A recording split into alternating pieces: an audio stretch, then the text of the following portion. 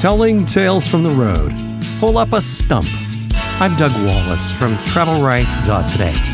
Thanks for stopping by. Yeah, okay. By the road, I mean the backyard with the Wi-Fi extender. But you don't have to be a about it. So, my non-travel life is actually pretty okay. I've been enjoying the pace. I've missed out on a few things that were on the schedule.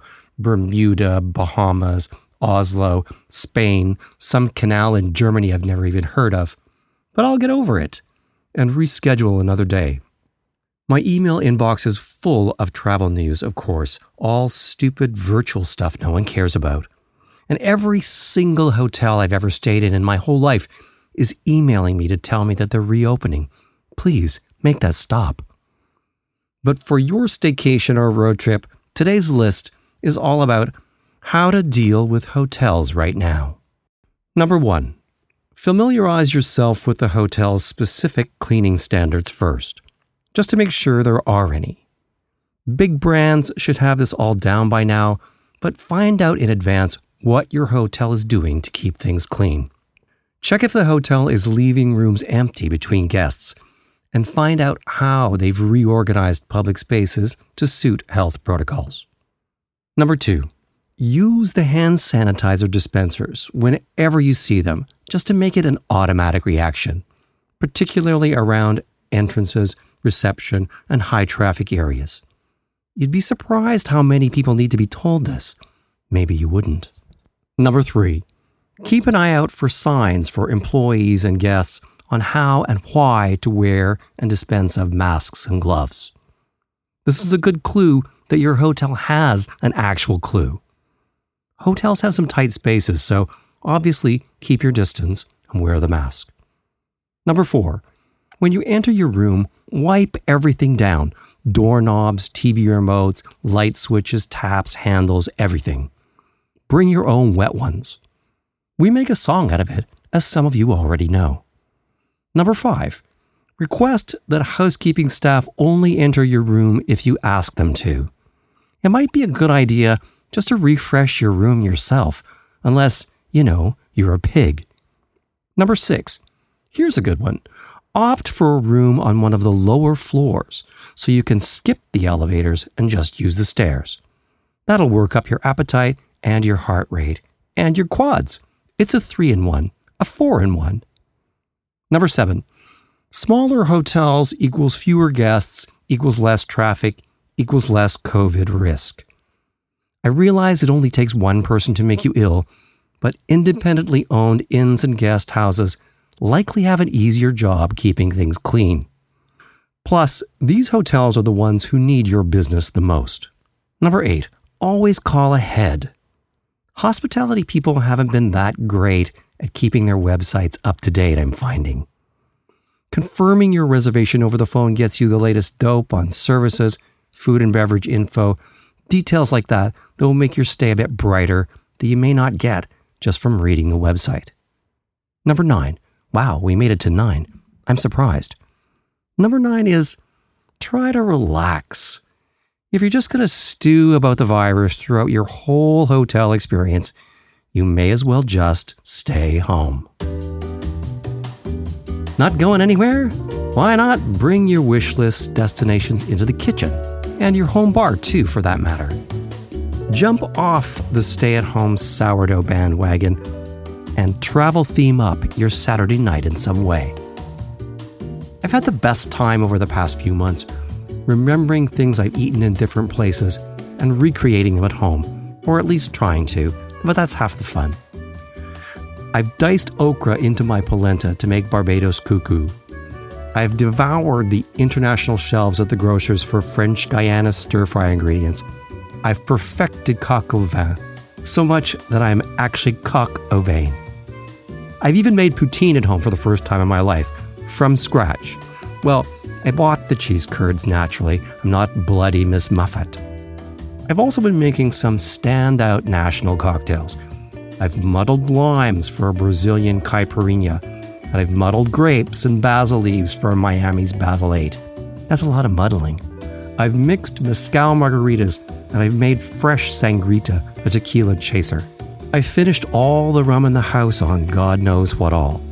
And my bottle of Pimm's No. 1 emptied into a Pimm's cup with cucumbers and ginger beer. And when was the last time you made a bloody Caesar at home? Try to get some far-flung flavor into your routine if you can, because a change is as good as a rest. I have this line I trot out when I'm talking about travel in general, like a mantra, so people will think I know what I'm talking about. I do mostly. I say, travel is not about hotels and tour buses and airplanes. It's about people and stories and food. It sounds clever enough, but now travel is about a few other things, for a while anyway, namely family and friends and isolation. There's a niche trend for you. Travel has always been about escape, but now that escape is a place where nobody else can breathe on your face or touch your stuff. The New York Times is all over this, of course. So trend-watchy. It's calling for a year of outdoor trips, isolated inns, and private camping. The paper is pegging isolation travel as not only getting outside more, but getting away from it all, completely, to the tune of websites and apps that list private camping spots, a solution to overbooked government campgrounds. More hiking and biking tours, fewer walking tours, more private and smaller tours. RV rentals and houseboats, they can accommodate groups of family and friends. We're going to see a lot more self-guided things, including even renting your own llama to carry your packs through the hills of Colorado. Sounds romantic. This is an actual thing. Here's a fun point, though. Everything at the all-inclusive resorts are contained, employees and guests, and that's it. So, other than eliminating the buffets and putting restaurant tables further apart, and only one couple in the elevator at a time, they're going to be fine. But for those of you motoring into the wilderness, checking into a private mountain villa, or renting a tent in the forest, zero contact except for the odd critter, you're part of the new isolation tourism trend. So cutting edge. My partner Tim always gets mad at me for dumping on places I don't like, but that's the whole point of this rant. Like, why hold it in? I don't think it's healthy. I don't know why I'm picking on Las Vegas today. Yes, I do. It's such an easy target. I get these newsletter emails that are busy outlining a new normal for Las Vegas. That place has never been normal. There is no old normal. It's truly the oddest place in the world. Why do people keep going there anyways? So gaudy. So now, they're reopening with no shows, no nightclubs, no sports. So what's the point?